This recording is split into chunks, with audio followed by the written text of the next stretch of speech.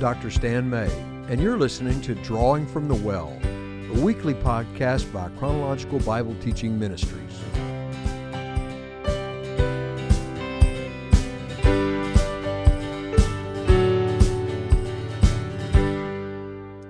I'm Jonathan Doolin, here again with Dr. Stan May to explore some of the discovery questions from Tyndale's one-year chronological study Bible.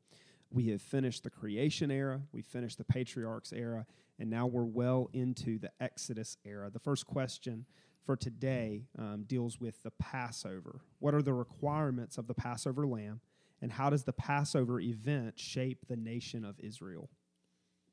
Passover event becomes, for Israel, a defining point. In fact, when the Lord commands it to Moses, he said, "This will be the beginning of months to you." Israel now marks its calendar by Passover. Not a surprise that later the Passover is the calendar changes to reflect the Christ. But Israel marks its calendar by Passover, and Israel is forever reminded by this annual ceremony. They're reminded of their redemption by blood, and they're reminded as a teaching tool for their children. One of the requirements in the passage is that it will come to pass in time your children will say, "What do these things mean?" And the Israelites are to use them to train them. The main teaching is that God requires a lamb that is spotless, that is set aside, that is inspected, and then that is slain so that the children of Israel can have the blood on the doorpost. And the blood on the doorpost says, death has already come to this house, thus allowing the death angel to pass over. This glorious picture shows Israel's deliverance by blood and how significant that is. This, again, reaffirms the story that we see in Genesis 3, that apart from the shedding of the blood of the innocent on behalf of the guilty, there's no protection. On February 5th, we see this question: why and how does God lead them, the people of Israel, on the longer route? What does this journey teach Israel about God's power and his ways? The shorter route would have been to go straight across and right up almost alongside of the Mediterranean, but it would have put them immediately in contact with the Philistine peoples. Israel was a nation of slaves, not warriors. The Egyptians had stripped them of their any weapons they might have owned. They made them into slaves, forced them into bitter servitude. They were in no way ready for battle. Now, while God could deliver them, God's real purpose was to transition them, to fashion them from slaves to soldiers. Unfortunately, this process, as we know, took 2 generations because they were so unwilling to make that transition.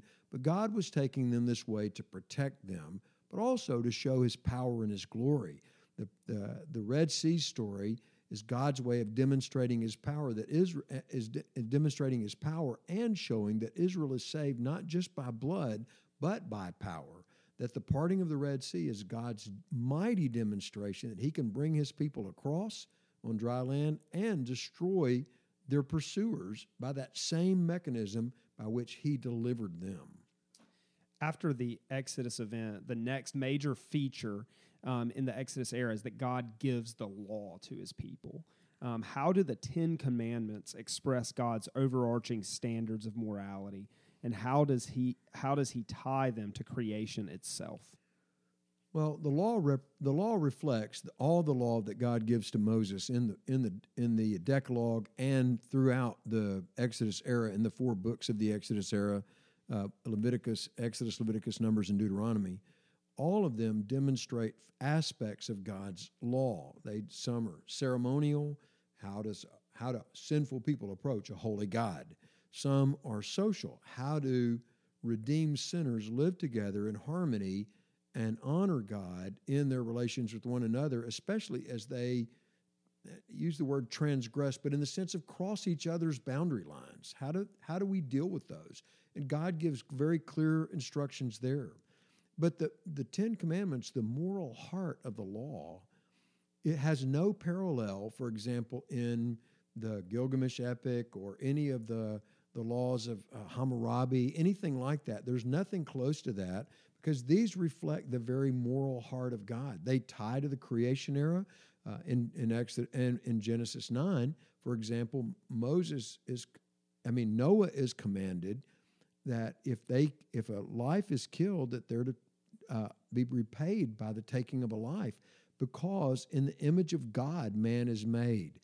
And in the commandment about the Sabbath, we're reminded that in 6 days God made the heavens and the earth, and on the seventh he rested, and therefore he commands a rest on the Sabbath day.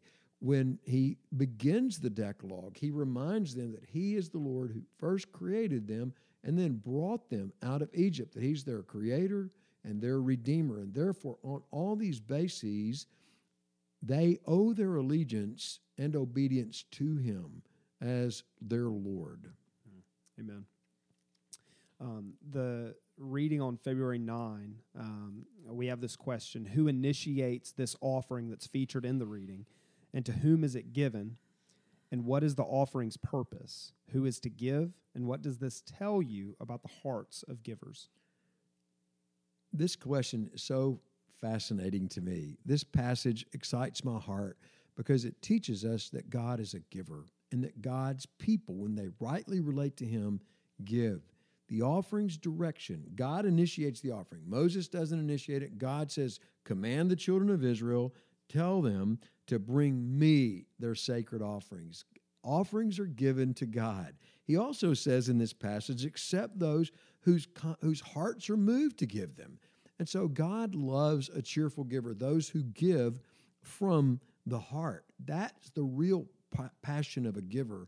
It's not out of sheer obedience. It's not out of obligation. It's not out of poor God is in need. Because everything that they're able to give out of this offering, everything that he describes, is what they plundered from Egypt, which means God gave it to them in the very first place so they could have a portion to give back to him for his glory.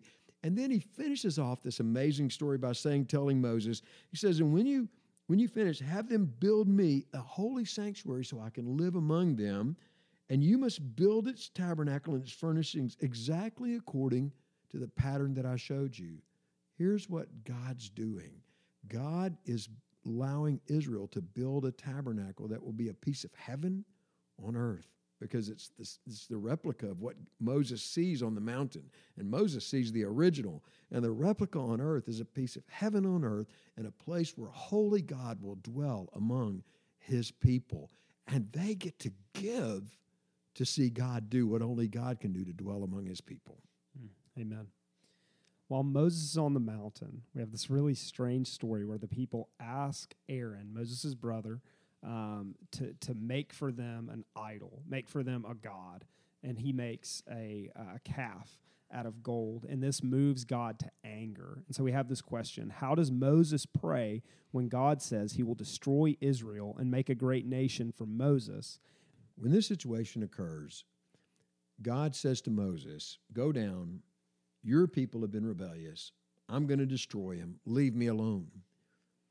This is not so much a statement of God's intention as it is an invitation for Moses' intercession, that God is allowing Moses to be a part of what he's doing. Moses' intercession frames much of the rest of the narrative of Israel's history, because when you go to the Psalms, it said, had not Moses stood in the breach. And the picture of standing in the breach occurs all the way to the New Testament until the final one who stands in the breach for us, that is Jesus. But Moses prays, and he prays this. He prays on the basis of God's reputation. Lord, what are they going to say? What will the Egyptians say when you can't bring your people in? He prays on the basis of God's revelation of himself, that these are your people, and that there's a relationship between God and these people. They're not Moses' people, they're God's people. And so Moses learns to pray effectively because he prays on the basis of what God has revealed about himself and what God has revealed about his relationship with his people. And he prays in that way, and he reminds the Lord of the covenant. Now, we know that we don't actually remind God of anything. The God who never forgets doesn't need reminding. But good prayers take hold of God's word and God's promises, bring them back to the Lord, and Moses in that way seeks the Lord, and when God shows himself then, God demonstrates his power to his people, and he reveals how glorious he is by forgiving their sin, even though there is judgment. And it's a lesson contemporary believers would do well to remember, that God does forgive, but there are consequences for sin. Amen. Thank you, Dr.